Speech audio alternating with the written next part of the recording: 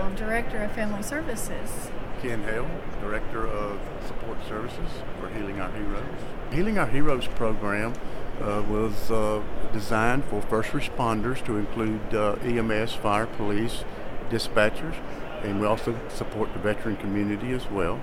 We have 3 24-hour facilities, one in Florida, one in Connecticut, and one in Pennsylvania, with 17 outpatient clinics to support all the needs of our veterans and first responders.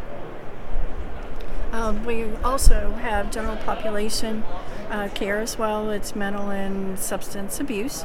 3 facilities, West Palm, we have swimming, exercise, gymnasium, barbershop, massage, all the types of care that would also expand on care. There are 6 hours of clinical help, and then there's additional objectives that our first responders can have access to in ways of help and hope for their care. Could you tell me a little bit about your first responder and military experience?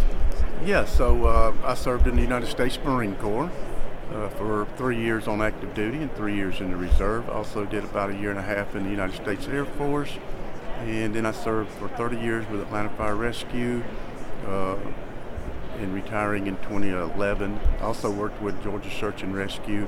So I have a lot of different experiences, not only in the veteran world, but also the first responder world. And for the past 8 years, before coming to Retreat Behavioral Health, I worked for TEACS, which is Texas A&M, in their Unified Command program, teaching Homeland Security Unified Command throughout the United States, and used it with multiple jurisdictions. And both with military and firefighter, you deal with some risky situations, challenging situations. How important is it to, at the end of the day, focus on your mental health? Absolutely. A lot of times, especially in the first responder world, every time we go out on a call, we're going to take care of somebody else's challenge. You know, it's probably their worst day, and we're going there to help them and mitigate the incident that they're involved in. And then sometimes we got to come back after that call and think about ourselves and how do we take care of ourselves, both physically and mentally. And a lot of times we don't take the time to do that. So that's what we're trying to do, is to encourage change in the first responder world, to recognize these challenges that we all face, and hopefully that these organizations will start reaching out, creating peer support teams for their first responders.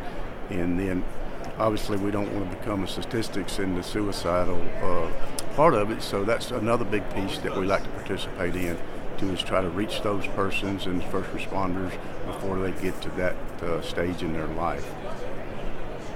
And then we talked earlier about, one of the big things is just be honest with yourself. How is it, just talking about it? Yeah, so that goes back to peer support and having somebody to talk to, So like we come back from a run or we come back from a call, sitting around that table talking about those calls can actually help us. And that's a really good thing that we do in the fire service, but maybe not so much in EMS and first responder and even the dispatchers that totally get left out of this concept.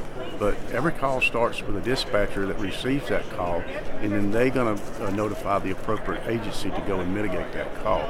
So it's really an all-comprehensive a bunch of folks that's there to help you.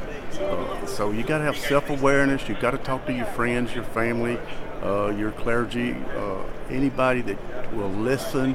Don't hesitate to reach out. I think one of the biggest challenges is recognition and self-awareness, and also making sure that we ask for help and reach out for help, and that we understand that there's a lot of help out there for us, and we encourage you to seek that help. And what is it like doing this with your wife? So I've been blessed to have my wife work with me at the Retreat Behavioral Health. We started working with Vet to Vet in Georgia, supporting the veteran community, and we met a gentleman that asked us to come and help support their veterans and first responders at Retreat Behavioral Health. And we've been doing this now for 2 years, and we love what we do. We love supporting that veteran and first responder community, and we encourage change in the departments to help and understand that change is needed in mental health and recognition, because that's kind of where we're lacking. In the old days, it's like, hey, just, kind of shelve it, don't take it home with you attitude. Now that, that needs to change, and it's got to start at the local level, and we encourage that people reach out for that help. We encourage fire chiefs, police chiefs, and anybody in authority to create programs, peer support, and any type of programs to support that first responder community.